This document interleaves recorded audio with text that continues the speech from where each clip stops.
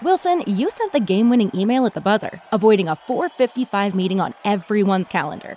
How did you do it? I got a huge assist from Grammarly, an AI writing partner that helped me make my point. 96% of Grammarly users say that it helps them craft more impactful writing. Would you agree? Grammarly helped adjust my tone to navigate tough work conversations. And it works everywhere I write, so I can quickly communicate effectively. Your teammate used Grammarly to summarize an important document, making a 3-pointer. How did he do it? It only took one click. When everyone uses Grammarly, everything just makes sense. You made an incredible slam dunk to end the game. The meeting was canceled, and your team will go home champions. Go to Grammarly.com/podcast to download it for free. That's Grammarly.com/podcast. Easier said, done. Welcome to the Boneyard with Steve Robertson. As always, I am your good friend and host, Steve Robertson, here on the Wednesday edition of The Yard. It is not a very happy day here in Starkville, and I will go ahead and caution you now. I'm getting some more work done around the house, so occasionally you may hear a dog barking or hear a door slamming or something, so don't think that I'm under duress or anything. Just want to go ahead and give you a heads up here. You may hear it. Been like Grand Central Station around here the last couple of days, but be that as it may, it is graduation week. I want to go ahead and offer our sincere congratulations, our hearty congratulations to all the new Mississippi State graduates that will be graduating this weekend, including my daughter Audrey Robertson, who will graduate with a degree in computer engineering. Really, really proud of her. Never thought that was coming. You know what I'm saying? You never know what your kids are going to be. You never know. You know, when she was younger, she wanted to be a wrestler. And her name was going to be Awesome A. And she is Awesome A. She's just not a wrestler. So really, really proud. Got a lot of family coming to town, that sort of stuff. You know the whole drill. Got the reservations made. Going to be a great family weekend. Looking forward to that. And as my first child that graduates from Mississippi State, the first of three. The oldest one didn't graduate from Mississippi State. What's ironic is he's the biggest Mississippi State fan. But when you get a chance to play college baseball, you got to go play college baseball, even if it's not at Mississippi State. So, again, to all the families out there that will celebrate their loved one graduating from our great institution, congratulations to everybody. And it is a team achievement, even though the student is the one that does the lion's share of the work. I know there is a financial commitment, an emotional commitment, an investment that so many people make in these young people, and it is really cause for celebration, and so I hope you get a chance to do that. And whether you're graduating from Mississippi State or somewhere else, anytime you get a college degree, it's a big deal. I don't have one yet. I'm going to go back eventually, but the reality of it is that it's an important part of life. It really is. I told my kids their whole lives that you need to get your college degree because I don't want you to have to work as hard as I did. I don't want you to have to work your way up from the bottom. One of my first jobs as an adult, I took a job sitting in a room with no windows for about $6 an hour, and I called people that were late on their furniture bill, and eventually became a manager of a retail outfit in the furniture business that did over $4.5 million in sales per year. And so, but I had to work for it. I had to put up with a lot of nonsense, a lot of weekends, a lot of long nights. I didn't want that life for my kids. And so it is honest work, but it is a lot of work, and I didn't want my kids to have to do that, so I always encouraged them to get their college degree. It gives you a little bit of a head start in many respects in life, especially if you get a versatile degree that gives you some opportunities. Now, if you go out there and you get a degree in French poetry and basket weaving, you can't expect to make big bucks in life. You just can't. You do what you want for yourself, but understand you're kind of limiting your income earning potential when you go out and get something that obscure. All right, let's thank our friends at Bulldog Burger Company, longtime sponsors of this show. I love Bulldog Burger Company, and I know you do too. Anytime I mention to my family, it's like, hey, what about Bulldog Burger? Yes. I don't have to get it all out of it. Yes. The answer to that question is yes. Do you want Bulldog Burger Company? Yes. A resounding yes. One of the main things I love about it is there's just a lot of diversity on the menu. You hear Bulldog Burger Company, and that's why you go for that great restaurant quality hamburger. But there are a lot of great options on there, not just hamburgers. Great appetizers, great desserts. I told you guys that sweet heat chicken sandwich is fabulous. I haven't had the Nashville hot chicken sandwich. That's next. Matter of fact, I think we're going to do that tonight. I think that's the move tonight. We'll get Bulldog Burger Company to go. And we'll have that Nashville hot chicken, and I'll be able to intelligently describe it for you on Friday's show. Find your new favorites yourself. Go to Bulldog Burger Company. You're not going to find a better place to break bread. It's just as simple as that. Great night out with friends, great night out with family, great place to have maybe a business lunch, because everybody's going to find something that they like. Bulldog Burger Company now has 3 great locations to serve you. University Drive here in Star Vegas, Gloucester Street there in Tupelo, and then Lake Harbor Drive there in central Mississippi in the Ridgeland-Flowood area. And it's connected to everything. All roads lead to Bulldog Burger Company. Have the spring rolls as your appetizer. They'll make you better looking and everyone around you.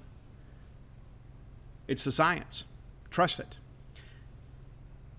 Bulldog Burger Company, the place where people go to meet. M-E-A-T. All right, let's break down this ball game. And right out of the gate, let me tell you this. I was there because that's what I do. I've missed some baseball this year. Had some book signings and some events and things like that have come up, and I have missed a few games this year, and I don't like it. I don't like missing baseball, home or away, because I'm committed to the cause. There's nothing like being there. How do you describe the event if you're not there? Maybe other people are just smarter than me. I don't know. But I like to go to the ball game. I like to be able to talk to the players after the ball game. I like being able to talk to Coach Lamonis after the ball game. I also like it when the recorder's off and I can kind of, maybe talk to people and find out some things that necessarily aren't made for a press conference, right? You don't get that if you watch a game on TV. Anybody can watch a game on TV, and maybe it's just me. Maybe I'm just old school. I think you got to be there. Nobody has covered more Mississippi State baseball the last, 4 seasons than me, and it's not close. And that's not an indictment on anybody else. I'm just telling you that I feel the need, the desire to get in the car and go. And so I went. A lot of people the weekend. It's like, are you really going to go over to Hoover and watch that? Yes, I am. Because the Mississippi State Bulldogs are playing. That's my team. That's my job. I can't just look at it as, I'm just going to be a fair weather guy. I'm just going to watch it on TV. And again, other people may not be inclined to do the things that I'm willing to do, and that is perfectly okay. It's not a competition. But I wanted to be there. And not only did I want to be there for you all to get, the sights and sounds and kind of explain the ongoings that happened at the Hoover Met, but I also wanted to, I wanted our coaches and our players to know, say, you know what? Hey, Steve's here. Steve's committed to cover Mississippi State baseball. Steve's here. Theo DeRosa was there with me, too, from the Columbus Dispatch. Nice kid, man. Really liked that kid a lot. And he went to Missouri without me. I couldn't go. Had a book signing. And, for him, it's kind of going home. He is a Missouri alum. And so I neglect and I regret that I wasn't able to go to that series. But and I won't be able to make it this weekend, obviously, because we have graduation. I told Lamonis that last night, But I think it's important to be there. I think about 2014 when Mississippi State went to number 1 in the country in football. It's like now all of a sudden, we've been good. We hadn't been great. We've been good. And all of us that had kind of covered Mississippi State, through some lean years, some challenging years, some injuries, some years we barely hit bowl eligibility, we're finally rewarded with a great season to cover. It's a lot more fun to cover winning teams. That's just the reality. The stories are better. The stories are more well-read. People are more likely to read the story. A lot of good news when your team is winning. I think you learn more about yourself as a writer when maybe things aren't so good. And that's not always just pump and sunshine either. Sometimes you just got to tell it for what it is. I think that's always the best policy. But in 2014, Mississippi State, all of a sudden, we go number 1 in the country, and all of a sudden the media room gets a little crowded. Now, all of a sudden, we got Sports Illustrated here. We got Pete Thamel coming by. We got Andy Staples coming by. Got all these, these big fat cats in college football coverage. people that I read regularly, whether it's about Mississippi State or not. Well, then, after we lose to Alabama, all of a sudden, those people weren't coming as often. 2015, all of a sudden, it's just back to the regular crew. Then 2016, even some of the regular crew was kind of jaded and bitter. But I've been through all that stuff. And so I think it's important to be able to fully tell the Mississippi State story, to not just cover us in times of prosperity, but to cover us all the time. And again, that's my personal philosophy. And again, that's not an indictment on anybody else. That's just kind of how I feel about it. I feel a need to be there. This is a job that I've always wanted, to cover Mississippi State, to be able to go on the road and be your eyes and ears, to be able to share back with you, hey, here's what really happened. Here's what's going on. But also, too, how do you ever write about Mississippi State sports history if you're not there to witness the history that takes place in your lifetime? Like, I am so envious of Dave Murray. I am. I work with Dave, and Dave's been a great mentor to me. And, as long as I'm involved with Mississippi State media, David Murray's got somewhere to write, man. But he's a great resource for me. And there are a lot of times, too, I'll say, hey, Dave, I've read up on this. What really happened at this ball game? I'll tell you guys, too, an interesting story before we get into a recap of the ball game. Dave Murray was SID for baseball in the 80s.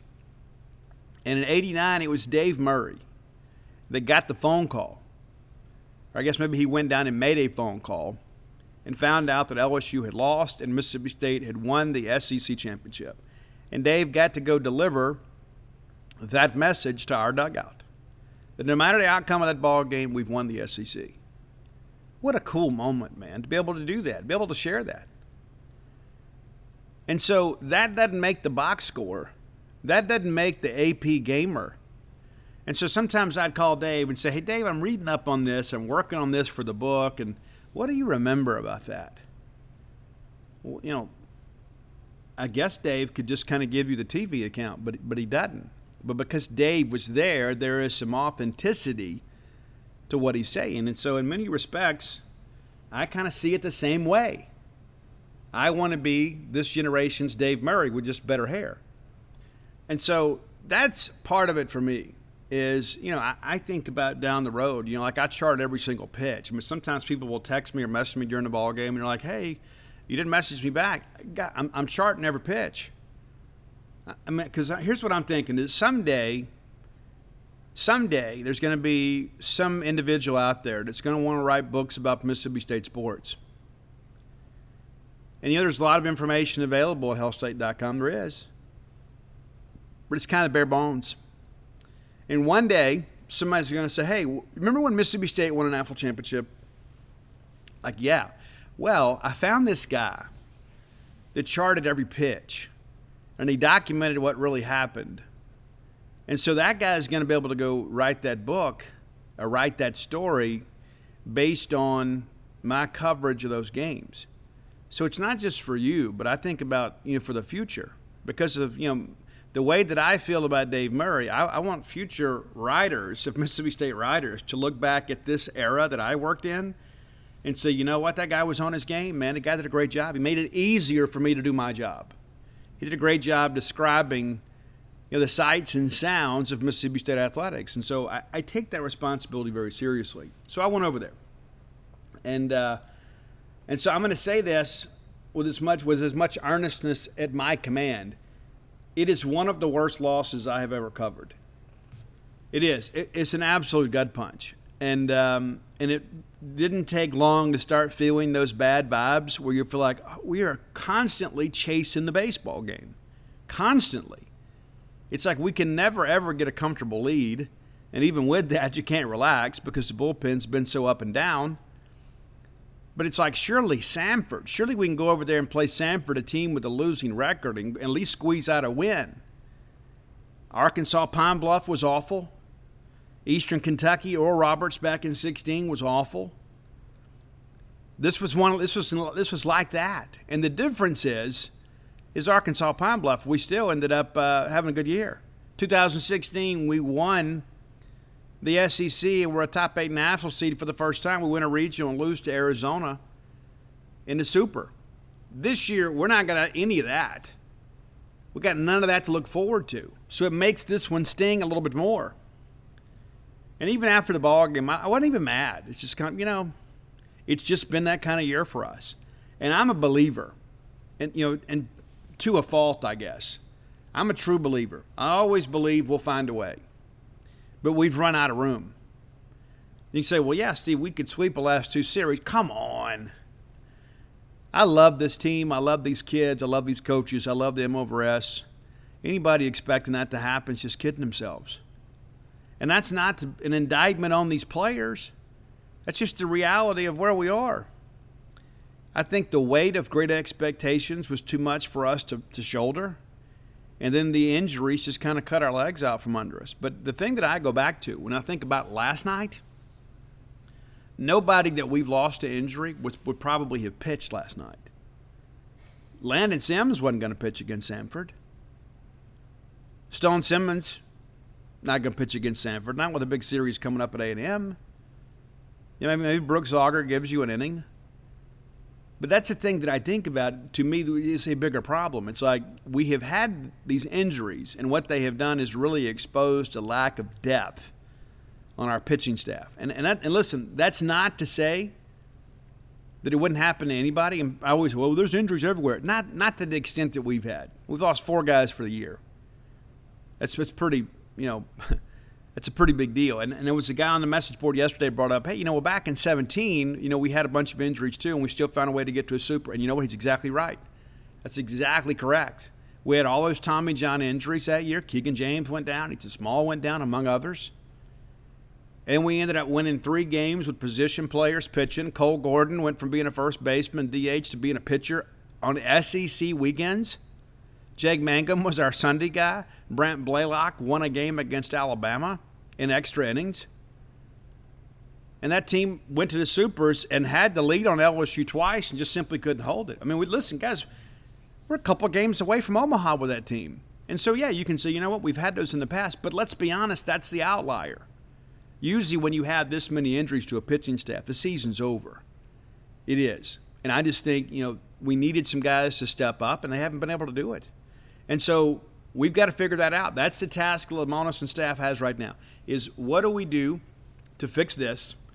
And let's not allow the injuries to kind of, become this encompassing reason or excuse, no matter how you want to define it, for some other issues on the team, right? Let's not say, if we hadn't had those injuries. Listen, we have not had clutch hitting this year. It's very rare. I mean, let's be honest with ourselves. And I thought about this last night. There's really no point when I look up and say, okay, we've got these next 3 hitters coming up this half inning that I begin to think to myself, we're definitely going to score this inning. I don't have that feeling. And it's rare to feel that way at Mississippi State. I mean, like last year, let's be honest. When you saw late in the ball game that Rowdy and TA were coming up, you're like, we're going to score this inning. We're going to score this. If we could just get out of this half inning, we got top of the order up, we're going to score. And that's how it felt. There was just this supreme confidence because we had stars. Kind of like on that 17 team. They went to the Supers. You had Brent Rooker that won a Triple Crown. You had Jake Mangum. And so you had some stars. And this is the thing that I think about. And I'm almost hesitant to say it, but I feel like I owe it to you. We got some really good players. I don't know that we have many stars. And I understand we're kind of at the end of a talent cycle, and, we had some major things happen for us of a positive nature last year. But I don't see a lot of star power in this lineup. And you can say, but Steve, and that's just me being honest. Logan Tanner is going to be probably one of the first 5 to 6 catchers drafted in this draft. There's no chance that guy coming back. And you know what? He is an elite receiver. He is. As a guy that was a former catcher, not that I've played at high levels, but you understand the fundamental elements of the game. I'm very envious of how easy that is for Logan Tanner. That guy gets us a dozen or more strikes a ball game just because he is such a great receiver and a great framer of the baseball. He hadn't had the offensive year that we'd hoped he was going to have, but that guy is a bona fide big league prospect. I won't be surprised at all to look up in a few years and he's in the big leagues. Cameron James, an exceptional athlete. I still think Cam may benefit from coming back. But I think, Cam has never been the rah-rah, get-in-your-face type guy. Cam just wants to kind of go about his business, do his job. Has had a good year. Has he had the great year? No. Luke Hancock, a guy that really toyed with the possibility of coming out last year. Has he had the great year? No. He's had a good year, not a great year. And I think that trio, that's what you think about. That's a nucleus of guys who were counting on to maybe take the next step. And I think if we're being honest with ourselves, they probably made their jump last year. I think this is who they are. That's not to say that they haven't improved a little bit, but you understand what I'm saying. You have those big jumps in college where the guy just kind of figures it out. And I think that's what happened. I think they figured it out last year, and it was just kind of masked by the fact that we had some superstars on this team like Will Bednar and Tanner Allen and Rowdy Jordan.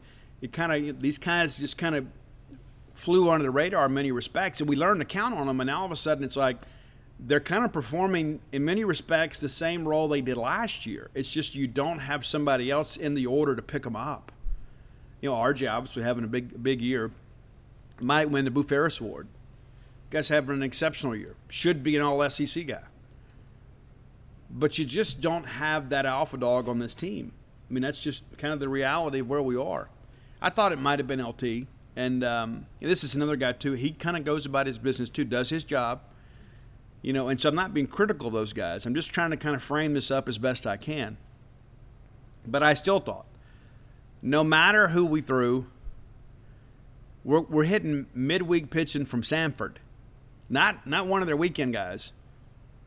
We're facing a guy, Lynch, that was 0-4 with an ERA north of 11. I thought, you know what, it shouldn't matter who we pitch. We're gonna go smash this kid. And we didn't. We didn't. And again, it's not about pitching. You go face midweek pitching from a SoCon team as an SEC team, you should smash those guys. You absolutely should, and we didn't. All right, let's take a look at the game.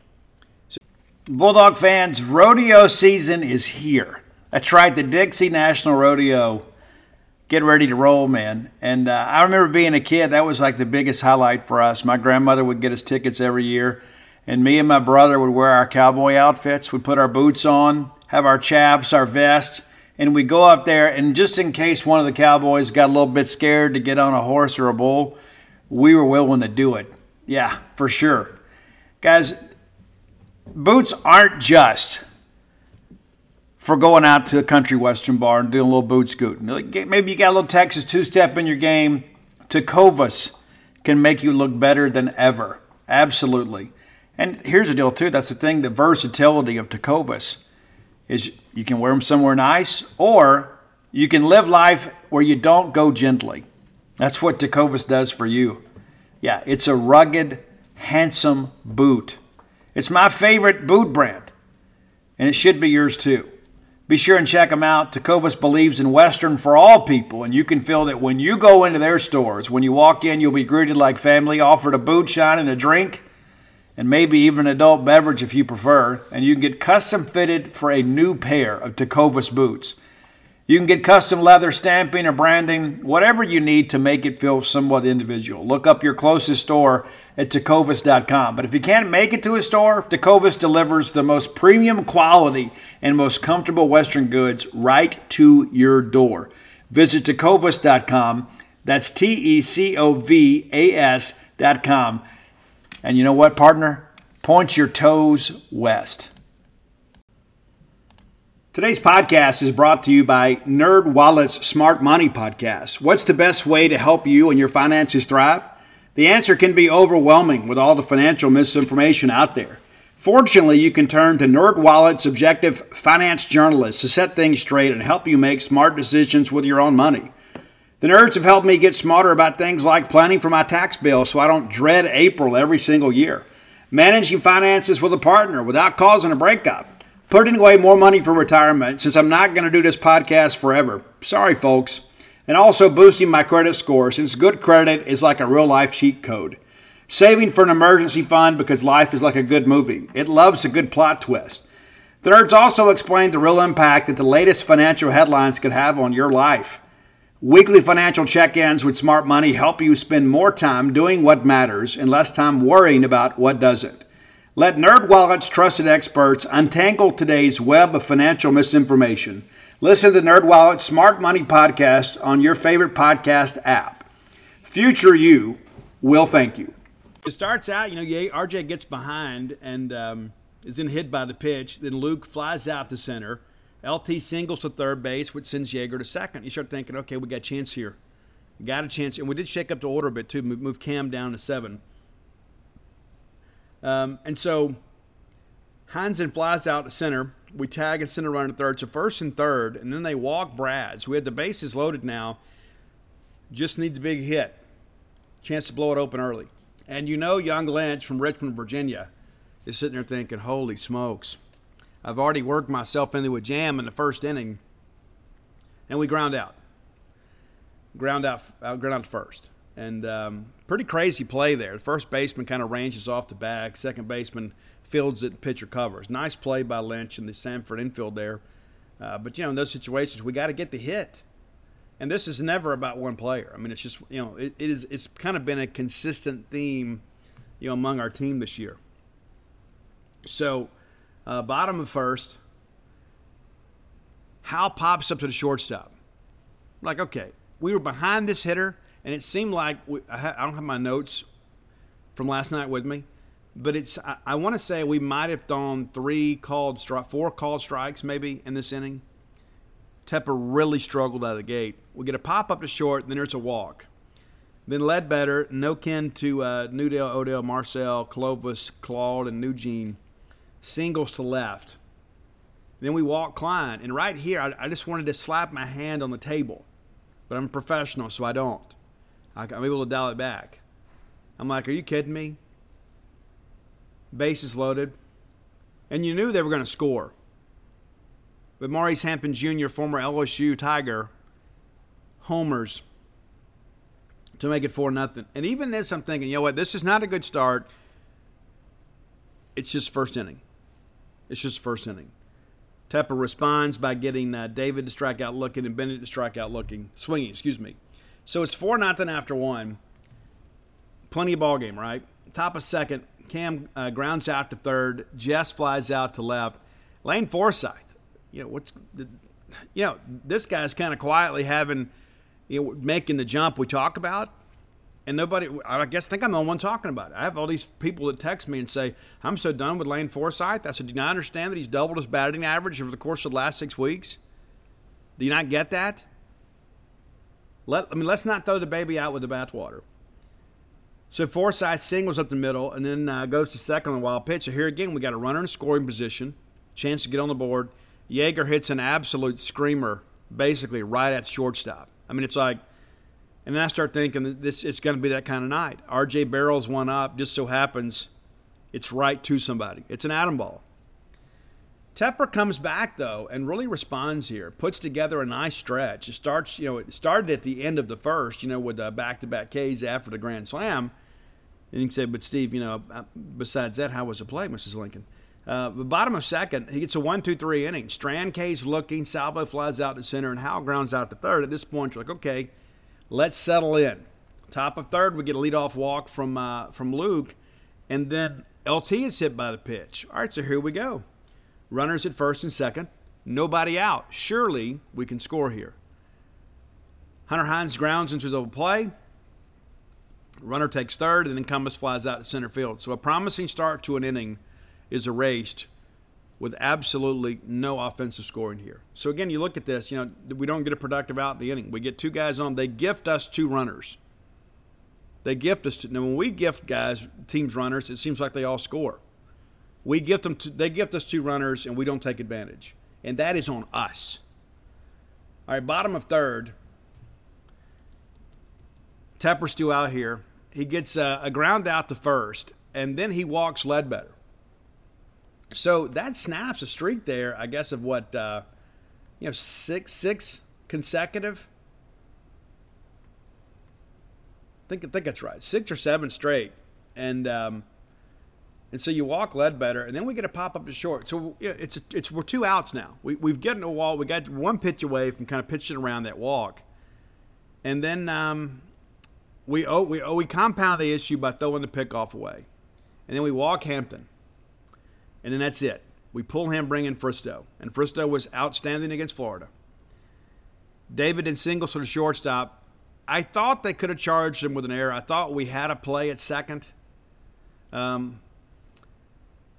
this is a different play here. This is the controversial play. This is the one initially I thought that Lane beat him to the bag. It's a ground ball, and we're trying to make a play here. And then Hampton and he collide, and Lane falls down, and they rule him safe. Now, based on what I saw after the ball game, he was in fact safe.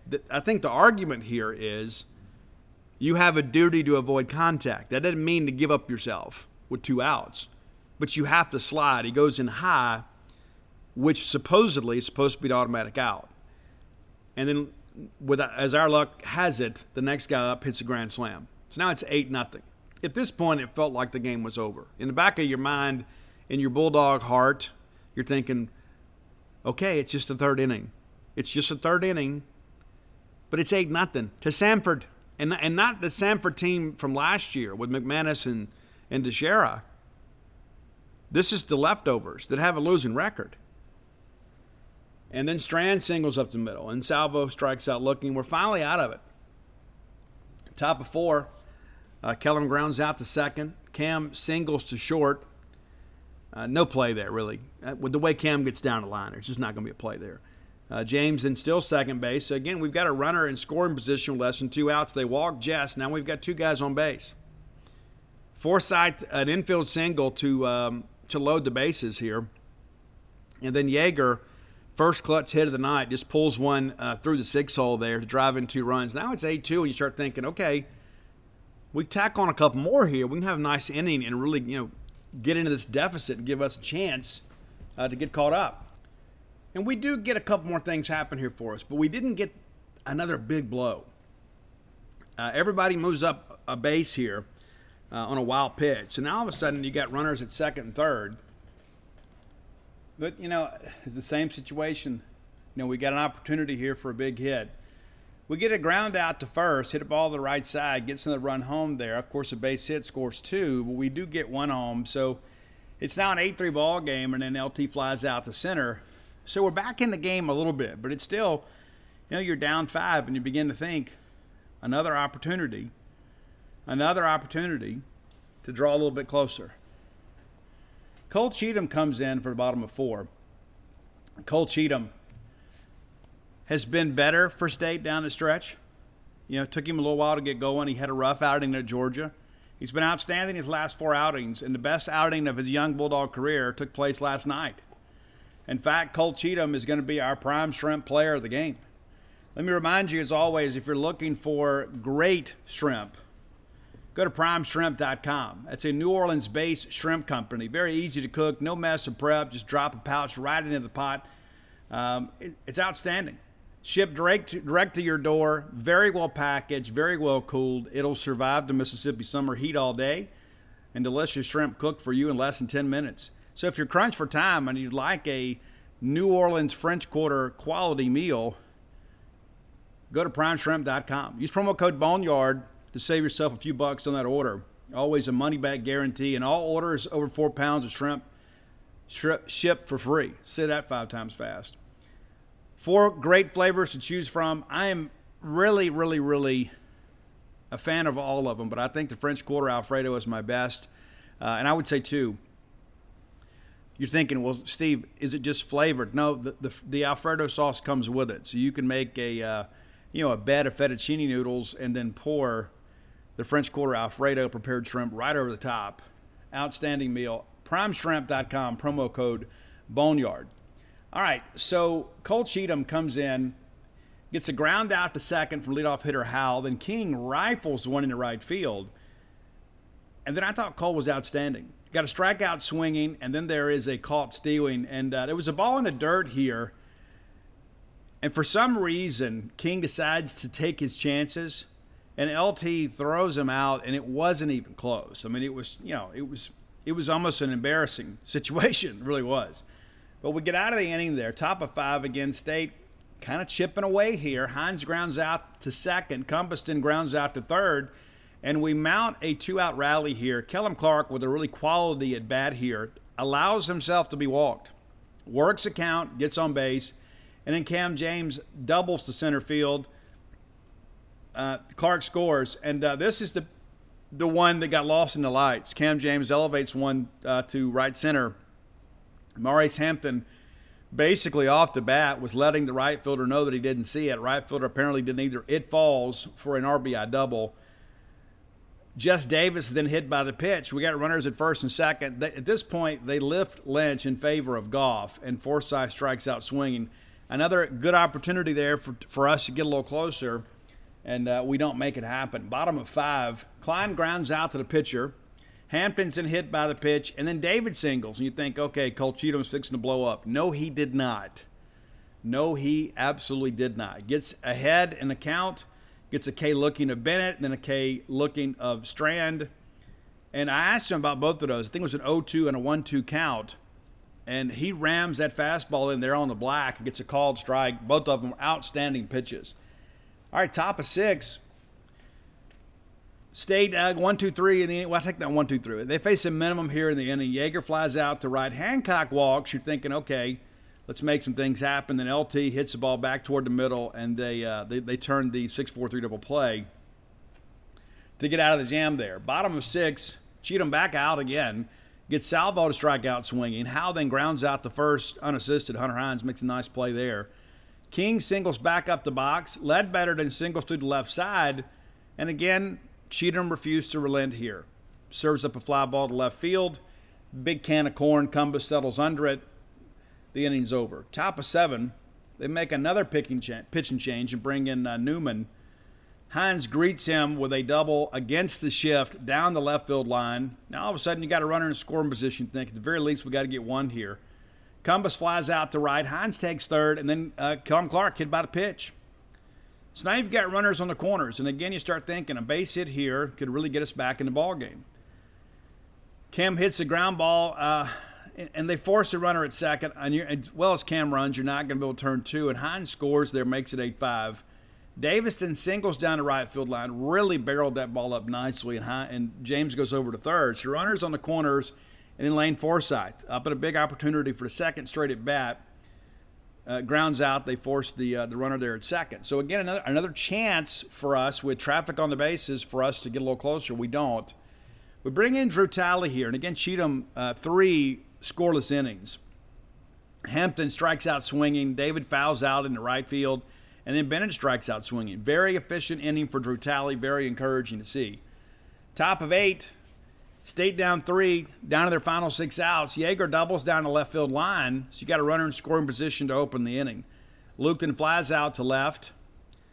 Tanner strikes out looking. And then Hunter Hines singles through the left side to chase the run home, make it 8-6. Now the tying run comes to the plate. They bring in their closer, Hobbs. Cumbus hits the ball hard to third, and then the guy bobbles it. Can't make a play. They charge him with an error. Now you got runners on again. Kellum Clark in a big situation here. Kellum absolutely barrels one up. Off the bat, I thought it was gone. All the Samford people in the press box, when that ball left the bat, they're like, oh, no. And I thought, too. I said, you know what? He's going to hit a 3-run tank here. We're going to win this thing.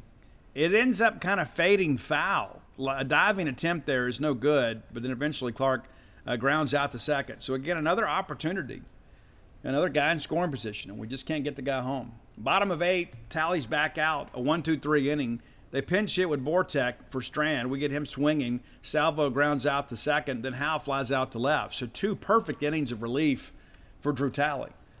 Top of 9, State down 2, need to get runners on. Cam James then fouls out just in front of the Mississippi State bench.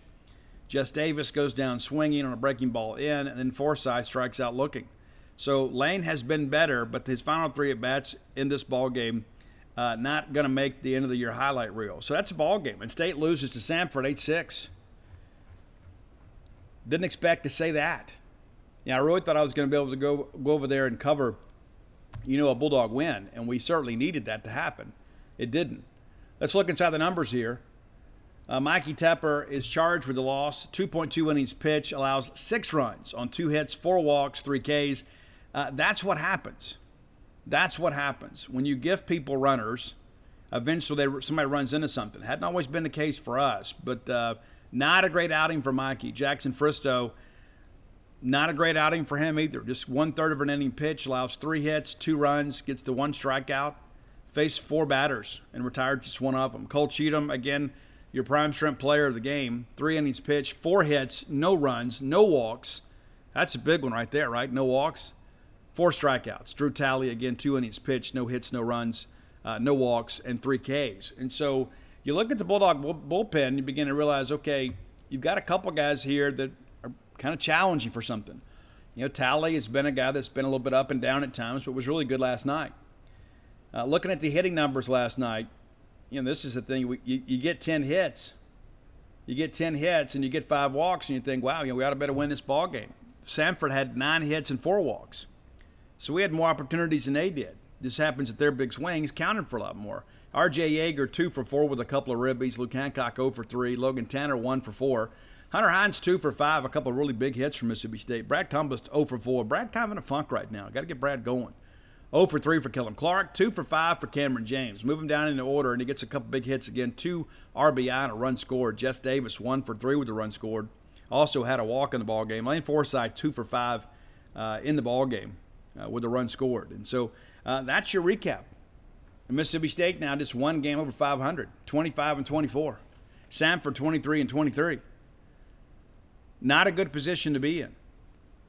We're going to continue to support the Bulldogs, but there's no way to paint this as a good year in any respect. I mean, I wrote a column earlier today over at genespage.com. It is a free-for-all column about, the history of College World Series champions, how they fared in the next year.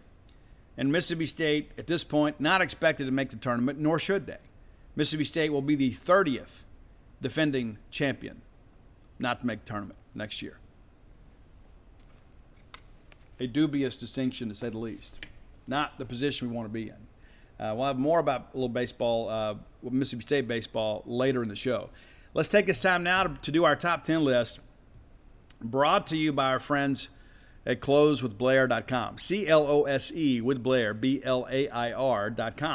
Blair Chandler is a mortgage professional. A lot of people out there in the mortgage business. Blair's been in the industry for 21 years. Top 1% close ratio in the country. Works at Fairway Mortgage. Recently voted number 1 in customer satisfaction when it came to mortgage lending. So you get the best guy with the best company doing the best job for you. Maybe you're a person that's kind of put this thing off and say, you know what, I'll figure it out.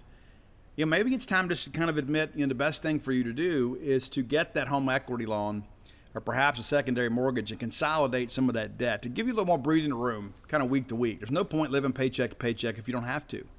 Or maybe the dream of home ownership has remained elusive for you. Blair is a guy that's dealt with non-conforming borrowers and atypical arrangements, probably more so than anybody. 21 years, he's seen it all and done it all. Reach out to him today. His personal phone number, 601-500-2344. Again, 601-500-2344. And here's the deal. You let Blair know by text or email or carrier pigeon or whatever, skywriting, whatever you want to do. Say, hey, I heard about you on the Boneyard. He's going to pay for your appraisal. That's a $500 value. It's a great incentive to do business with Blair Chandler. Again, that's closewithblair.com. A longtime Bulldog, season ticket holder in multiple sports, has a place here in Starkville. He can help you get a place here too. How about that? All right, top 10 list today. We want to thank our friend Nancy Costera. She had reached out to Roy and said, hey, what about old blues songs that became classic rock songs? I thought it's a great idea. Let's bump that up on the list. And I was surprised at how many of them there are. I shouldn't be, but I was somewhat surprised. It's pretty easy to come up with a list. Now, one that didn't make the list is Man of Constant Sorrow. If you've seen Oh Brother, Where Art Thou, you are familiar with that song, right? The Soggy Bottom Boys, it was their signature hit. Well, that's actually an old folk song that goes back all the way to the 1800s. But a great band called the Charm City Devils has a great cover of that song, Man of Constant Sorrow. It is outstanding. They also had a great track called Devil is a Woman. Maybe you should check that one out, too. I think you'll be glad you did. Like the Charm City Devils. Good band. Good kind of a southern rock vibe, too. All right, but here we go. Number 9 is an old Robert Johnson song covered by the band Foghat. It's Sweet Home Chicago. Robert Johnson's not from Chicago, but you may recall many blues artists from the Mississippi Delta found paying gigs in Chicago. And so Chicago was kind of a second home for many of our great blues players here in the state of Mississippi. So Sweet Home Chicago by Foghat. They had a big hit with that. All right, number 9, many of you didn't know this was a cover song, but it's Piece of My Heart by Janis Joplin I guess Big Brother and the Holding Company, but Janis Joplin, of course, sang the vocals on there. That is actually an Irma Franklin song. Oh, you didn't know that? Yeah, it's true. And it's an incredible song. But it is a cover. Number 8, and this song has been covered by several bands. It's Howlin' Wolf's Backdoor Man. We're going to go with the Doors version of Backdoor Man. Howlin' Wolf, of course. What a great name for a blues player. I mean, a great name for anybody, right? Howlin' Wolf. Outstanding. All right, number 7, Otis Rush penned this great tune, I Can't Quit You Baby. It was covered by Led Zeppelin. And Led Zeppelin at their core is a blues band. I know they did some progressive rock stuff at some point in their careers, Kashmir and things like that. A lot of stuff off into the outdoor, but at their core, they are a blues band. And one of my favorite Led Zeppelin tracks is Traveling Riverside Blues. You go back and you listen to Jimmy Page, a lot of the stuff he does is very fundamental in the blues genre. So they cover I Can't Quit You Baby by Otis Rush. Great tune. Love it, love it, love it. Love the Led Zeppelin arrangement. And we're going to hear from Led Zeppelin a little bit later in the show. Number 6, the band Lead Belly originally wrote Black Betty, which was covered by Ram Jam, which is what many of you know is Ram Jam's version of Black Betty. But again, that's a cover song. I mean, the big hit from Ram Jam, their one-hit wonder, is a song that somebody else wrote. A lot of controversy about that song, too. A lot of people, thought when it first came out that it was one with a lot of racial undertones. But, Lead Belly, of course, wrote it with maybe a different motive in mind. All right, another Robert Johnson song makes the list here. It's Crossroads, covered by Cream and Eric Clapton. And I don't know if you guys know this, but when Robert Johnson's grave was desecrated several years ago, it was Robert Johnson that paid for the new headstone that you can find up in the Mississippi Delta. I've been there and had my picture made with Robert Johnson's headstone. And, there's just something about being up there. Just, there's a vibe in the Delta, especially around all these old haunts and things like that where these blues players live. There's a different vibe and feeling around that. All right, number 4, the Animals make our list for the first time ever. The Animals covered The House of the Rising Sun. This goes back to an old folk song, and it's not really known who originally wrote the song. A lot of people have covered it, but no one's had the same level of success that the Animals had with House of the Rising Sun. I mean, you can go anywhere on Bourbon Street these days, and there's always somebody covering House of the Rising Sun. All right, the Rolling Stones back on the list today. Time is on my side, and I'll be honest with you. Years ago, I thought this was a Rolling Stone song, but it's not. It's a cover song by Kai Wendy, and that old outfit there. Time is on my side. The Rolling Stone arrangement is a little bit different than that old blues arrangement. But if you've ever watched anything with Keith Richards, Keith is another blues guy. A little more progressive than some. They've had some radio hits, but the Rolling Stones, in many respects, are a blues band. All right, number 2, the classic Blind Willie McTell song, covered by the Allman Brothers. It's Statesboro Blues, which is my favorite Allman Brothers song, and it is a cover, but I love their arrangement of it. I absolutely love the lyrical content on this one. I think it's absolutely a near-perfect song, and I think the Allman Brothers really did justice to this one. Number 1, Kansas Joe McCoy wrote this and sang it with Memphis Minnie, and it was actually a song that was written about the Mississippi Delta. Oh, you didn't know that? It's When the Levee Breaks by Led Zeppelin from Led Zeppelin 4. Some people call that album the Ruins album. But When the Levee Breaks, again, it's a blues song at its core, but it's about the Mississippi River. And you got this great, incredible classic rock band from England singing about the Mississippi Delta. So that's the genesis of that track. But I think that is one of the greatest songs of all time. And love the percussion on it. Bonham did an incredible job on that one. But When the Levee Breaks, your number 1 blues song that became a rock song. And all of these, I think we could submit, are classic rock tracks, some bigger than others. But When the Levee Breaks, that's a song that they still play at Duty Noble Field to this day. And again, a song written by Mississippi. So there you go. There's your top 10 list today. If you have ideas for a top 10 list, reach out and let us know. You can find Roy on Twitter at Dogmatic. That's DAWGMATIC67. And send him your ideas, and he will send them on to me. If you send them to me, there's no guarantee that I send them to Roy. I try, but sometimes I get busy. Days like today, I've already written 2 articles and had to deal with 3 different companies in and out of the house. And so sometimes I don't always get to return all those messages, or I'll mean to do it, and I forget to do it. So reach out to Roy. Thank him, as always, for putting this great list on Spotify. Very appreciative of him for doing that. Roy reached out years ago and said, hey, I'd like to do this. And I'm like, cool, let's do it. And many of you have really responded and said, hey, Steve, I'm always looking for a new playlist when I'm traveling or whatever, when I'm running or exercising. And I've been turned on to some new music that really gives my heart cause to sing, because I love being able to give you guys a gift of music. So there you go, the top 10 blues songs that became rock songs top 10 list. All right, time for to look around the SEC. I told you guys I thought it might be a day that all the SEC teams win, and then Mississippi State loses, and so it doesn't really matter anymore, does it? That's how I feel. Maybe you feel like I do. When Mississippi State loses, I don't even want to watch anything on ESPN. You know what I'm saying? Because I want to see that score scroll across the bottom. I'm just a baby about all that stuff, I guess. But so I didn't really keep up with a lot of scores last night after we lost. Now, if you're looking for a game to watch tonight, Ole Miss will play Southern Miss. That's going to be on ESPN Plus. You can stream that, and might be a good ball game. We'll see. Southern Miss doing some big things. All right, so Tennessee, number 1 Tennessee, gets by Bellarmine 11-5.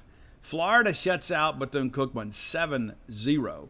Auburn goes on the road, takes care of Troy 11-4. Of course, Samford beats Mississippi State 8-6.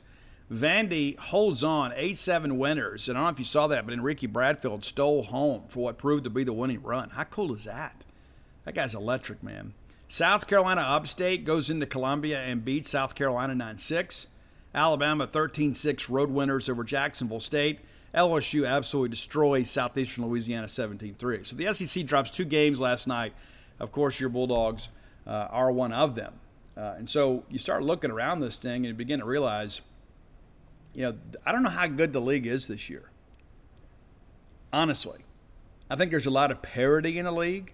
And I think Tennessee is a team you look at and say, you know what, this team is kind of built for a run into the tournament. I don't know how well their offense will translate. With Omaha. I mean, it's like I don't know if their offense fits that ballpark. But I think this Tennessee team is clearly better than that team last year that was one of the first teams eliminated in Omaha.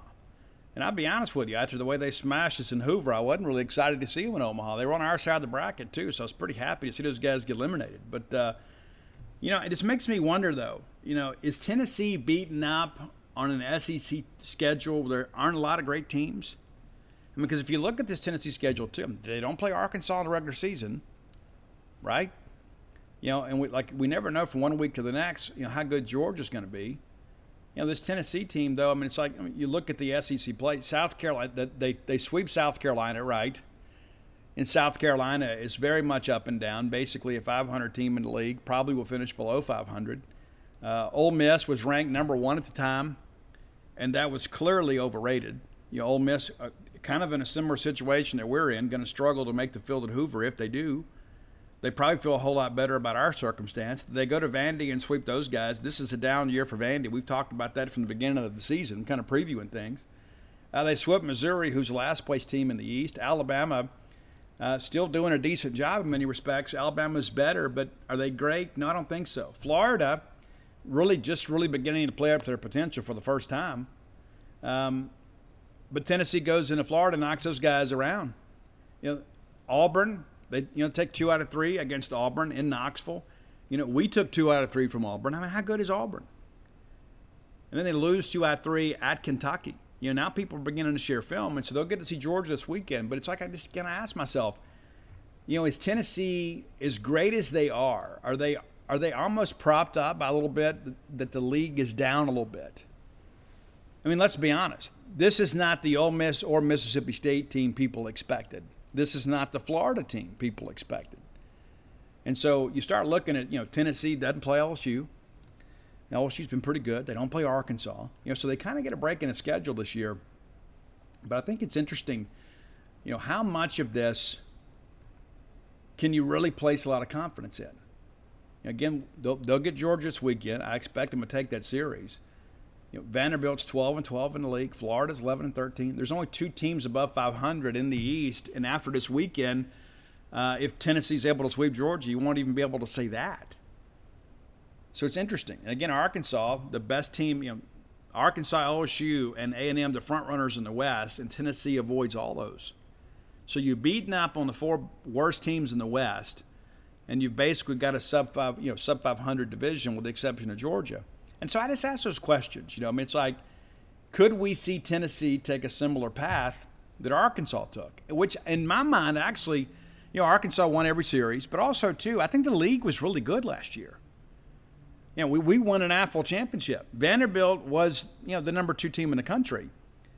And so when you look at the totality of last season, I think in many respects what Arkansas did is more impressive because they beat up on the league that was a very good league. And that's the thing you begin to think about, too, when you look at that Arkansas schedule from a year ago.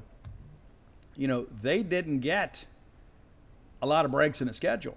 You may recall they went out there and went undefeated in the State Farm College Baseball Showdown. We went 2-1, and everybody's like, we're the only SEC team that lost. We won an AFL championship. But right out of the gate, they get 3 top 10 wins.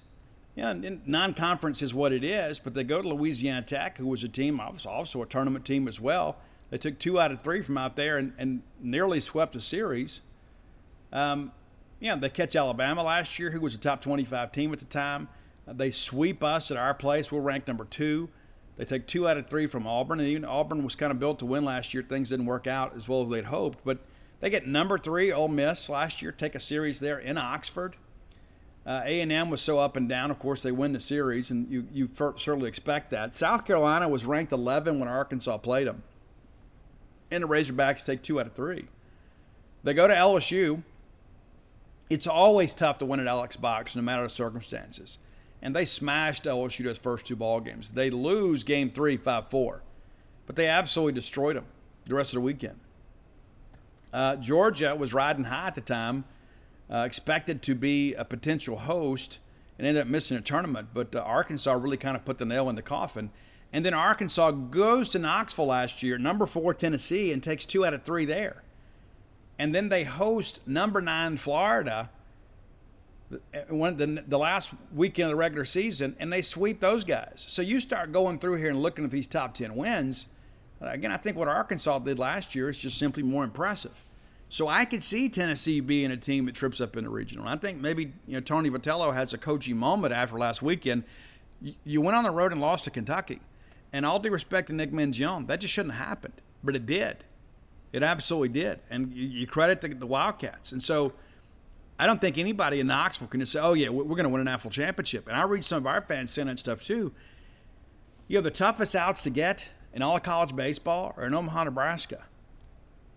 What are they going to do when they run into a pitcher that's really on top of his game? What are they going to do? We saw last year Arkansas and NC State took those guys down, And those are the things that I began to think about. Remember that first ball game in Fayetteville last year?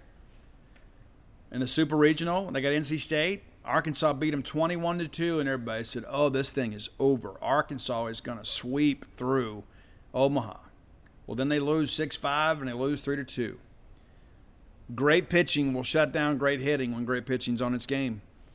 So I just share that because I think it's important to kind of understand that even though we're not going to be a part of it, if you're a fan of college baseball, there's still a lot of mystery left when it comes to all this. And, Mississippi State now, you look at these SEC standings, there's just – you begin to wonder where the wins are going to come from.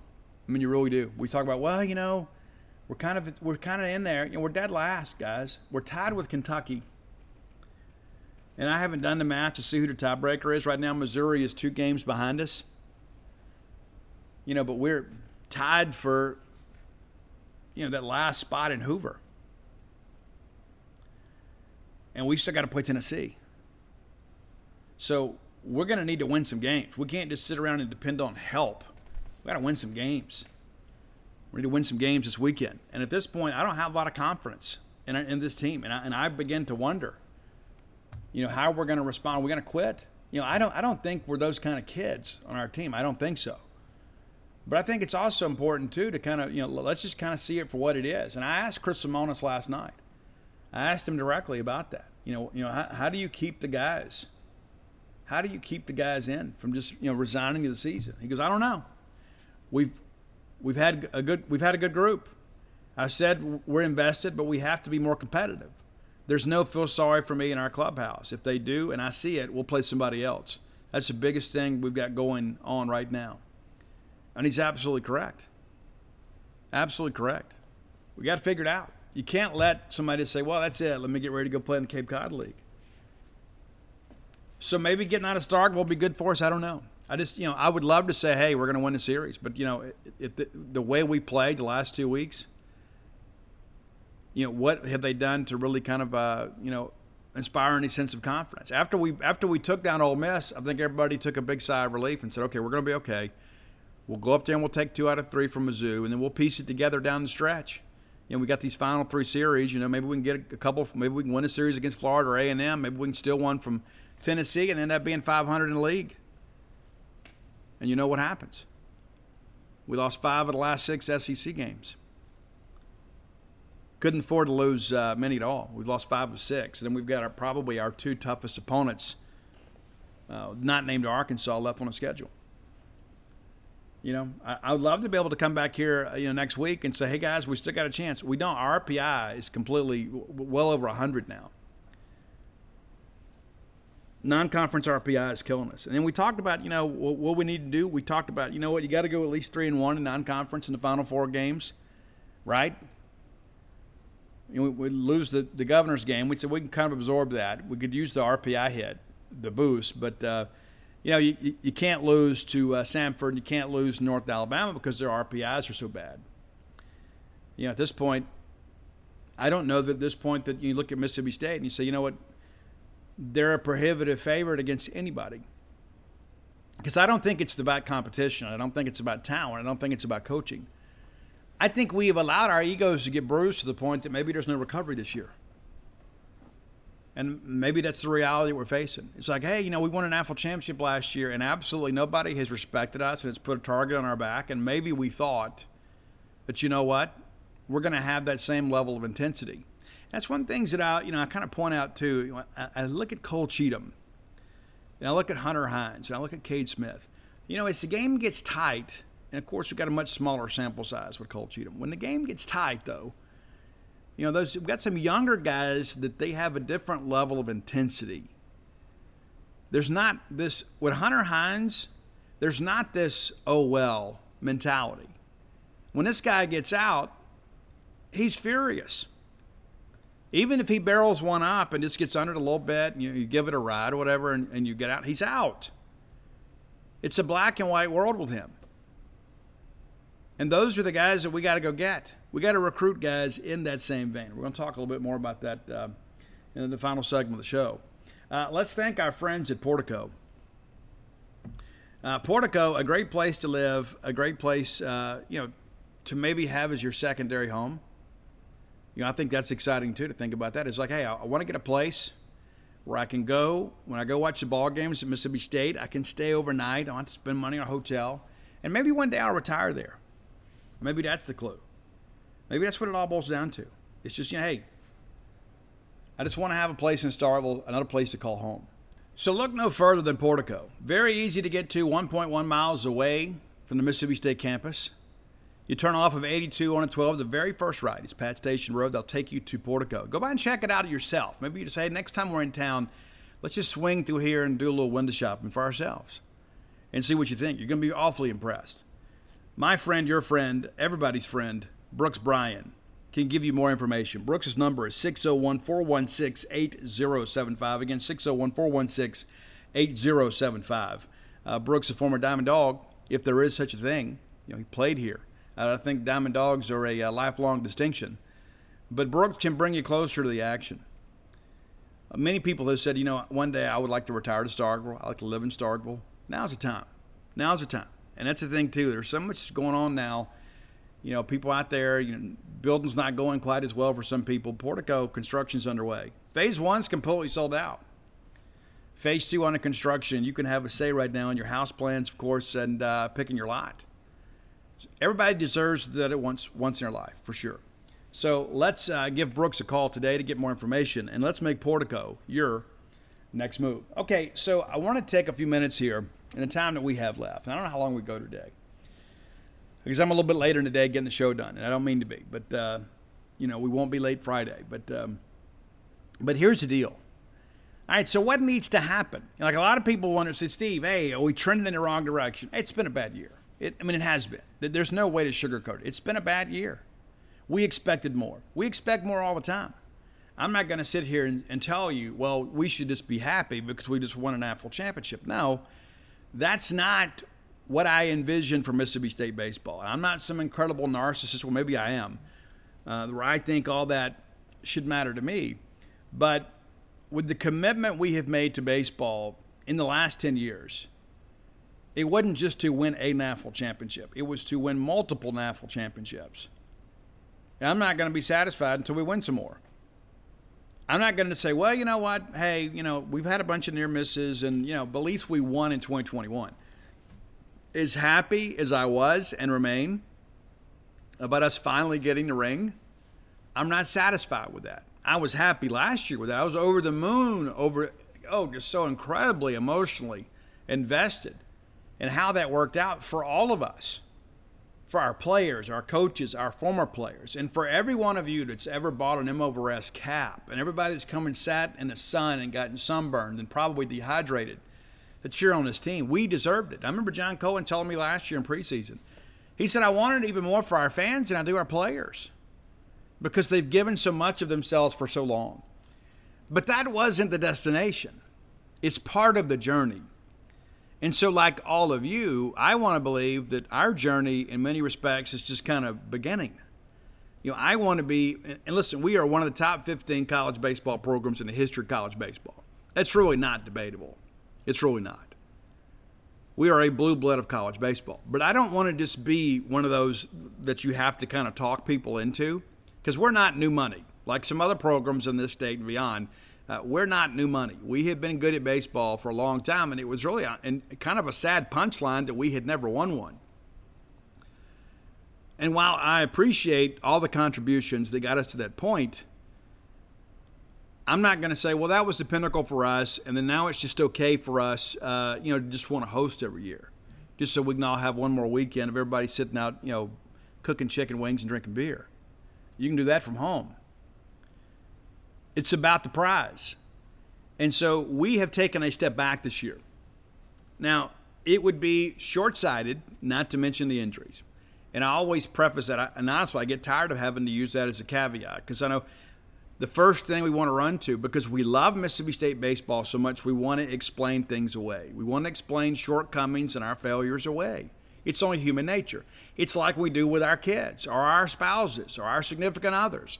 You always want to give the things and people you care about the benefit of the doubt.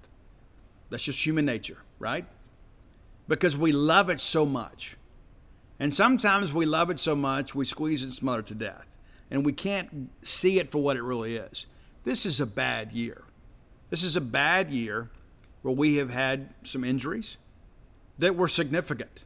You don't think this is a better team with Landon Sims and Stone Simmons and Parker Stinnett, Brooks Auger? You don't think we're a better team with those guys? You don't think we could close out games if we had those guys? We could. We wouldn't be having this conversation today. Now, that's not our only problem. We've had some guys not make the jump we expected or we hoped for. We had some guys not really step up into the star role this year. And now we've kind of got the gift of hindsight and say, you know what, hey, this is where that brought us. Now, it would be very easy to say, well, let's just gut the roster. Well, no. That said, we got to make some changes. We don't have the talent at some positions that we hope to have. And when you look at how well we've recruited the last several years, you say, well, wait a minute here. And that's the reality of life. It is so difficult to predict future human performance. I don't know if you guys know this, but I think that if I remember correctly, Dakota Hudson had 12 innings pitched before his junior year at Mississippi State. 12. And then he ends up being a first rounder. Is there somebody on this staff that is just kind of waiting to emerge and kind of take on that role? Remember how good Austin Sexton was? What a great college pitcher he was. And that's the thing that I think about, is if we had just had an average bullpen, not a good one. We're just average bullpen. You're probably talking a difference in a half dozen ball games. And again, we're not having this conversation. And so I think we've got to go out and find those guys. Find those guys that can at least be above average. We're at Mississippi State. We should be able to recruit the national elite. And I think last year, and again, this is kind of an educated comment, I think we were a little bit reluctant to go out and really work the portal hard last year because we had so many pieces coming back. We're like, hey, listen, we got to go get a middle infielder, so we get R.J. Yeager, who has been great. What a great job. We've done a great job back-to-back years going out, working the middle infield portal and getting Scotty DeBrule and going and getting R.J. Yeager. Hey, let's keep working the SoCon and the Atlantic Sun and let's go find us some guys, right? Veteran guys that maybe aren't going to be big draft picks as juniors that can come in here and really compete and help us be a better ball club. But I think there was some reluctance to really embrace the portal last year. Well, let's just go fill our needs. And some other teams were a little heavier in the portal. When we talk about LSU, and people, well, look what LSU did. Well, LSU went to a coaching change. And Jay Johnson brought some guys with him, from Arizona. They did. Jacob Berry, one of the best players in our league right now. And he was a great player at Arizona, too. So it's not like he came here and suddenly found that. He was a proven commodity. So I don't know that you can really compare our situation to LSU, but let's look at Arkansas. Arkansas goes out and gets a couple guys, and Dave Van Horn, and somebody whose opinion that I trust immensely when it comes to college baseball, said Dave Van Horn has figured out how to be old every year. Old wins, not just in baseball but in football, and for that respect, basketball. Experience matters. Doesn't always have to be SEC experience, but you get veteran guys that have seen it all and done it all. Those guys don't have the same level of learning curve. Michael Turner at Arkansas has been outstanding. He has been. Look at Sonny DeShera that came here from Auburn. And I had some people tell me, he wanted to come to Mississippi State. I was told that deal was done last year. At our regional last year, I was told that there were some guys that were going to go in the portal from Samford, and there was already deals done. Now, you never know how true that stuff is, but there was discussion last year in Starkville that Sonny DeShera was headed to Auburn that summer. True or untrue, those are the rumors going around, and ultimately he ends up at Auburn and could end up being National Player of the Year. Could we have used him? Absolutely we could. But the reality of it is hey, when you get a kid like that that's already got his mind made up, how hard can you go get him? I don't know. You got to try. But again, I think there was some reluctance to really go knee-deep in the portal. I think this year there can't be. There can't be the same level of reluctance. We've got to go out there and get some guys that are maybe stopgap guys, because I think that we've done a pretty good job recruiting high school players, and that's kind of the lifeblood of your program. I don't think you can utilize the portal like a junior college program and have a new team every year.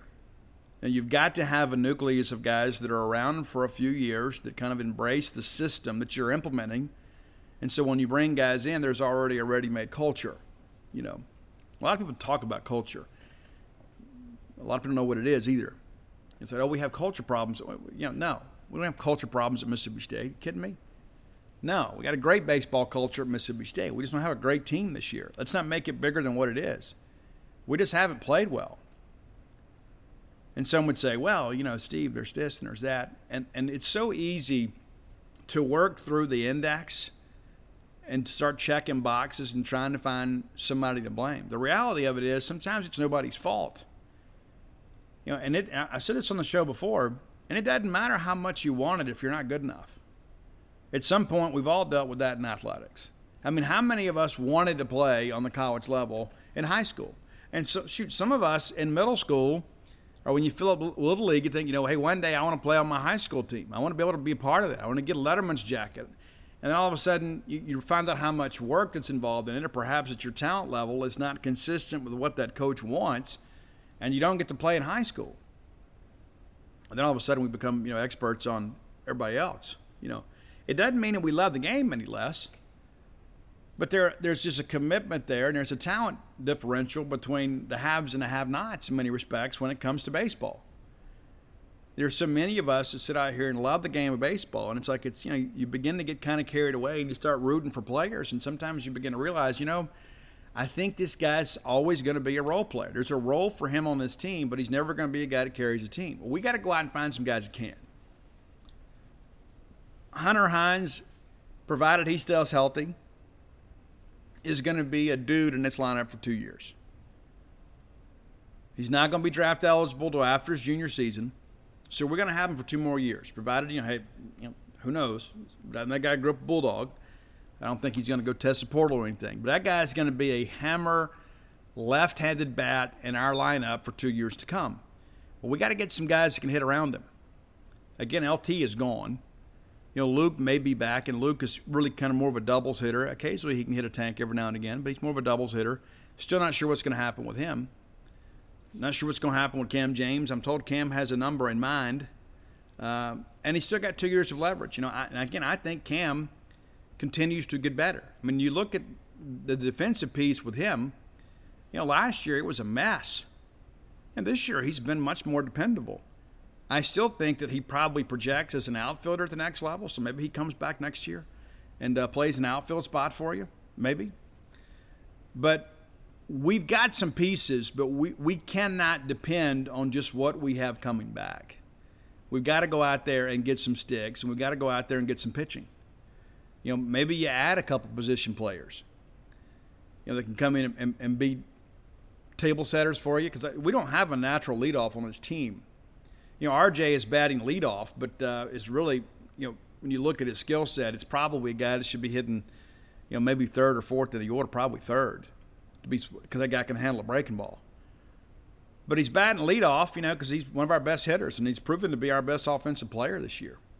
Really glad that he's been a Bulldog for us, and he always will be. So you got to go out and find that next Scotty DeBro and R.J. Yeager, and, of course, completely different skill sets there. Both those guys made very positive impressions on the program. But you got to go out there and find a couple of guys that can swing and kind of protect guys like Hunter Hines. You got to find some guys that can hit in the heart of that order. And again, I think Kellum Clark will be back, but that's another power left-handed bat. We got to have some guys on the right-hand side that can hit with some power. That's got to be a priority. It has to be. And you look at starting pitching. Well, I feel really good about Cade Smith. Outside of that, who do you look at and say, what, that's going to be our dude? Does Pico develop into a starter next year? He's going to put on some weight. He'll get bigger. The weight strength and conditioning program here do a good job helping him put on some good weight. So does he emerge as a left-handed starter? And this is a guy, too, really been a pleasant surprise for us. We had high expectations for him. I don't think we thought he'd be this good this early. I mean, every time he comes out now, you can just kind of see an emotional lift in the crowd. It's like, okay, hey, Pete, we know Pico's going to throw strikes. And he got tagged for a home run last week and took a loss. But the guy pitched really well. That's going to happen in baseball sometimes. Is Casey back next year? Does he a factor on the weekends? Or does he stay in the bullpen? Does he go pro this year? I don't know. I don't think he's done enough to get drafted. I think the time on the shelf probably prevents that. But he had a really good summer last year in the Cape. He had a really good fall here. So I could see somebody taking a shot at him. But we've got to have some other dudes. We've got to have some guys step up and be really good players. I mean, Jack Walker was the Louisiana Player of the Year last year. And so, he has pitched kind of sparingly this year. He's had his confidence, shaken a couple times, but he's also has kind of bounced back. He's learning to develop some mental toughness. But we can't just depend on that. You know what I'm saying? We've got to go out and find a couple of dudes. And I don't care if you go get the number 2 or number 3 starter from some SoCon team. You've got to be able to go out there and get guys that can get strikes for you. You got to get guys that aren't going to walk players. And here's the thing, too, and I say this goes all the way back, as long as I remember baseball, this has been true. Guys that are scared to get hit will not throw strikes. They don't trust their stuff. Guys that don't have confidence in their stuff and their ability to get guys out will not throw strikes. They will hope they can get a guy to chase and ultimately end up walking somebody. We've got to go get some dudes that are not scared to throw strikes. They're going to pound the zone. That was one of the tenets, when Butch Thompson was here, is we're going to go fill up the zone. we're going to pitch to contact, especially back in the first generation BB Core era. We're like, hey, we're going to go make them hit the baseball. Chris Stratton may have been the master at that. And Chris and I talked when he made the big leagues, and he's like, I wish I would have worked a little more pitch efficiency. He goes, in college, you want to strike everybody out. And I wish I would have trusted my defense a little bit more and made guys hit my pitch. And I think you're seeing the evolution of that in some respects in the college game, even though we got a ton of strikeouts. I think we've got guys like Cade Smith. They're like, I trust my stuff, so I'm going to be in the zone, and I'm going to make you hit my pitch and beat it in the ground. I think Brandon Smith's a guy, too. You look at and say, if assuming Brandon's back, which is, far from a certain thing, but Brandon trusts his stuff. And Brandon doesn't have what I would call next level stuff. But Brandon is a guy that gets good sink. He had a really bad outing against Florida. There's just no ifs, ands, or buts about it. He did. He had a horrible outing against Florida. The worst he's had since he's been in the starting rotation. But he's been a guy we can count on. But what I love about Brandon Smith and Cade Smith is they're willing to go compete. It's like, okay, big boy, you think you're going to hit it out? Here it is. Let's go. Let's dance. Brandon's walk numbers, lead the team. He had a bad weekend last weekend, but remember when he joined the rotation, he walked like 2 the whole year. 2. That's a guy that trusts his stuff. And so that's, I think, where Foxhall has to come in. Number one, you have got to find a way to instill confidence in these guys. And you've got to go out and get some guys that are proven commodities on the college level to come in here and provide greater competition and leadership in that pitching rotation. And certainly in the bullpen. We got to go out and get some dudes. Simple as that. And you've seen this week, State's made some adjustments to the recruiting class. A couple guys that were commitments that hadn't signed yet, or guys that are going to be heading elsewhere. And as much as you hated for them and their families, because we've already bought the shirt, you had all the the pomp and circumstance, you've had to tell everybody, and now it's not going to work out, and you hate it. But here's the deal: we can't treat this like the Boy Scouts. It's like, well, and I get it. People say, well, Steve, we made a commitment, we made an offer, we should stand by that. I get it. And then you can go help the coaching staff pack in a few years when we, basically treat this like Little League where everybody has to play 2 innings a week. This is big boy baseball. This is the Southeastern Conference. And not only is it the Southeastern Conference, this is Mississippi State baseball. This Mississippi State baseball that has built a tradition of winning baseball. And we have not added to that tradition this year. We haven't. And that's as brutally honest as I can be about it. For whatever reason, no matter it be this guy didn't do this guy didn't do that, this guy got hurt, period. You are who you are. We're 1 game over 500. We're dead last in the SEC West. It's not Mississippi State baseball. It's not what we've grown accustomed to. While we can try to attempt to explain it away, many of us thought we'd kind of graduated beyond that. And, of course, nobody is totally immune from that. At some point you have a year where you're just kind of snake bit. I had a discussion with somebody earlier. I have some people that message me relentlessly during ball games to share this streaming consciousness about their feelings of how we're done or whatever, and then of course a little bit later like, oh, worked out. There are a lot of people that are crisis junkies. You know what I'm saying? Does that make sense to you? There are some people, it's like we always predict that things are going to go poorly, so when they do, we get some type of relief from it. It's like, oh, thank God, A lot of times we're okay. This year we hadn't been. And it doesn't mean in any stretch that, that we've taken a step back as a program. We just had a bad year. I think it's important to kind of look at it and frame it up in its in the best possible context. It's, well, Lamonis better do this. I mean, guys, Chris Lamonis didn't get hired because he was just some dude.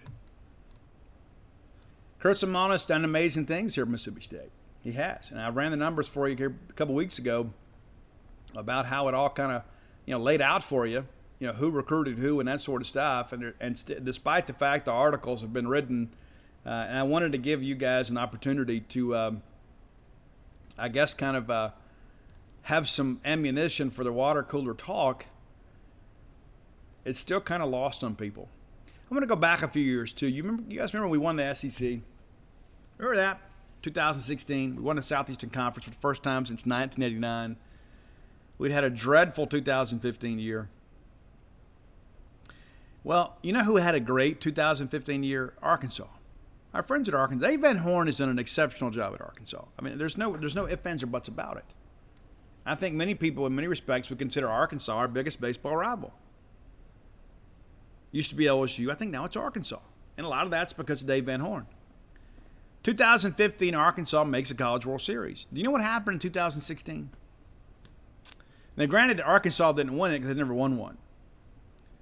But for the first time in the Dave Van Horn era at Arkansas, and the only time, they didn't make the tournament. Arkansas finished 26-29 and 7-23 in our league, and those last 3 losses came at Duty Noble Field. We swept them to win the SEC. The next year, 2017, they're right back in the tournament. They finished second in the West, 45-19, 18-11 in the league. They make a regional. The next year, they're the College World Series runner-up. And you know what? They went back to the College World Series the next year. And then, of course, 2021, they had that great, amazing season. They win the SEC regular season crown. They win the SEC tournament, and they got beaten in Super Regional round. But I say that just because some people act like that these problems are somehow unique to us. It's just not the case. There's so many people out there, too, that, want to judge, which, and I don't mean this to be negative about Ole Miss, but people always want to kind of, compare us to them, even though they really had no baseball tradition to speak of until the 1970s, and even that kind of evaporated. I shared with you guys here a couple weeks ago that they went 17 years between NCAA regional appearances, and Mike Bianco got there, and there's still all this discussion that Bianco's going to be fired. And, I'm sure people are like, well, Steve, of course you wanted a mistake. State's had good success. I don't know what they're expecting, but whatever. I mean, whatever's bad for them is good for us. But, I go back and I think about, we go play for a NAFL championship in 13, right? Well, they went to Omaha in 14 for the first time since 1972. They make a regional in 15. Bad year, too, 30-28. They did finish 15-14 in the league, had the big finish. 2016, better year, 4th in the West again, made a regional. 17, completely missed a tournament. 32-25, 14-16 in the league, and miss a tournament. Back to a regional, then a super, and back to a super. And you start looking at all this, and people think, oh, well, this only happens at us, or only at Mississippi State. And what you're really saying when you say that is that I don't know college baseball, Steve. Will you help me? That's what we say. I wrote that piece today, and because even some people in the media said, hey, is this the first time the NAFL champion didn't make the tournament the next year? I'm like, are you kidding me? It's happened dozens of times. Are you sure? Yes. Yes, I've done the research. Yes. That's in no way to soften the blow, because this absolutely sucks. It absolutely sucks that we feel this way. It absolutely sucks that our players feel this way. You think that's what they wanted this year? You think they were just going to coast and think, hey, we've already won an NAFL championship. We don't need to do anything else. No, they wanted to repeat. Guys, last year, and I won't say who told me this, but as soon as they handed us the trophy, one of our players said, let's come back and repeat next year. We hadn't even begun the celebration. We're talking about repeating. And you look at Brad Compass this year. Look at the progress that Brad has made this year, the work that he's put in. He went and had that surgery, and he worked hard this year. You think that guy was just resting on the fact that we won an NAFL championship? No, that guy's trying to come out here and lead us again. He's trying to step up and assume one of those roles. And listen, the guy's had the best year in the uniform. I still think he's gone. I think he's going to get drafted. I think he's going to sign a pro contract. I'm going to miss that guy. I am. I think Brad's an important piece for us. I'd love to get him back. I would. But I also understand the reality of the situation. But I just share this with you because I think it's important to kind of understand, to kind of frame this thing up. And let's not just volunteer to be victims here. We got 2 weekends left. We'll see what we make of it. I'm not optimistic. I'm not. I'm just laying it out there. I'd love to be able, I think State's going to win this. Guys, I don't have confidence State's going to win a game at this point unless it's against North Alabama. And I hate feeling this way. I love baseball. I love college baseball. I love Mississippi State baseball the best, just like all of you. But we're having a bad year. We're not taking a downturn as a program. We didn't just fight, finally win it, like, okay, that's enough. Okay, let's go do something else. No.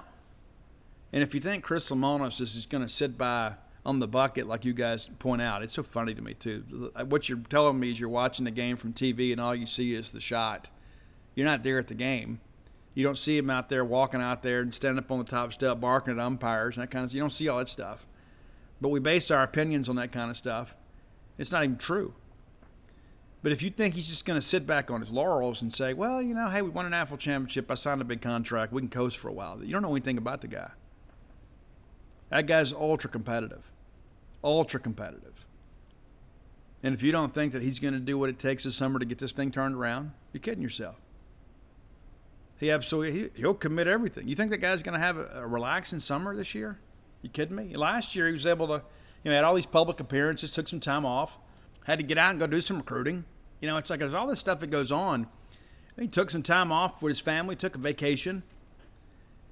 I suspect that Chris Lemonis won't sleep a wink this summer without thinking about Mississippi State baseball and without thinking about what we've got to do to get back to the College World Series next year. He understands the expectations. You don't have to tweet him. He knows. You don't have to go out there and talk negatively to the Health State baseball account, which is just it's usually some college kid that's running that account, just doing a job. And then we've got, some of our fans venting, going off on college kids. It's like, oh, you guys stink. Well, it's a college kid that's on a work-study program just trying to make ends meet and get their college degree. That's who you're talking to. It's not like Chris Lemonis runs the account. It's not like one of our players when they make an error or strike out in a key situation. It's not like they're on the account. You shouldn't be contacting them anyway, at least without any negative information. But I can assure you that everybody involved with Mississippi State baseball, all the way up to the top, is committed to doing what it takes to ensure that Mississippi State is routinely in Omaha and routinely competing for national championships. Nobody is asleep at the wheel thinking, hey, we've accomplished our goal. Let's move on to something else. That's just not how it works. All right, if you hadn't done so, go to dogpilethebook.com and you can get personalized or signed copies of Dogpile. Father's Day's coming up. Dad's a big baseball fan. Maybe this year makes him long for yesteryear even more. And if you haven't completed your collection, a lot of people have asked me, I've talked to people, they're like, hey, Steve, do you remember the 1970 team with Brantley Jones and Dennis Hall and those guys? I was like, yeah, I wrote about that in Stark Villains. I interviewed Brantley Jones. Oh. Hey, do you know Ted Yard Dog Milton? I do. I actually interviewed Ted for Alpha Dogs, a chapter about the 71 College World Series team. Well, Steve, do you know Mike Kelly? Matter of fact, I do know Mike Kelly. I interviewed Mike about his wild and circuitous past to Mississippi State. He ends up being, one of the best center fielder in program history. Well, Steve, have you talked to Mitch Merle? Well, matter of fact, I did talk to Mitch Merle, and that's also in Alpha Dogs too. So if you love college baseball, I've written about those things in addition to football. And a matter of fact, I've written about every Egg Bowl win since 1946 in those books, Stark Villains and Alpha Dogs. And again, we're not going to reprint those this year. So if you're looking to complete the collection, now's the time to do it. If you wait to the holidays, I can't guarantee you we're going to have inventory on those books. I know that there's less than 100 copies of both. I think it's correct. I know there's less than 100 copies of Villains, and I think we're right around 100 copies for Alpha Dogs. And get new printing of Alpha Dogs coming next month. Alpha Dogs, of Dogpile coming next month. And so buy what you want, we'll print more. Simple as that. And I was worried at one time we were going to run out of books. So it kept me up at night. And we kind of cut back on some appearances and things like that. And so we've got inventories. If you want to order online, you can. You can get a signed, personalized copy for Dad or for Mom or for yourself. Again, it's dogpilethebook.com. You can get all my sports books there. Flim Flam, Alpha Dog, Stark Villains, and Dogpile. And if you're looking for Bloomsville Oleander, Mom, maybe you didn't get that book of poetry from people you love, you can find it at Amazon, barnesandnoble.com, booksamillion.com. And as always, Stark Villains gear available at starkvillains.com. Mom and Dad both might like some Stark Villains gear. Be sure and check it out. That's it for today. I'll be back on Friday as we preview the series against Texas A&M. Hope that you guys have a great rest of the week. But until next time, let's all live our lives in a way we make more friends than enemies, and people can see a difference in the way we live.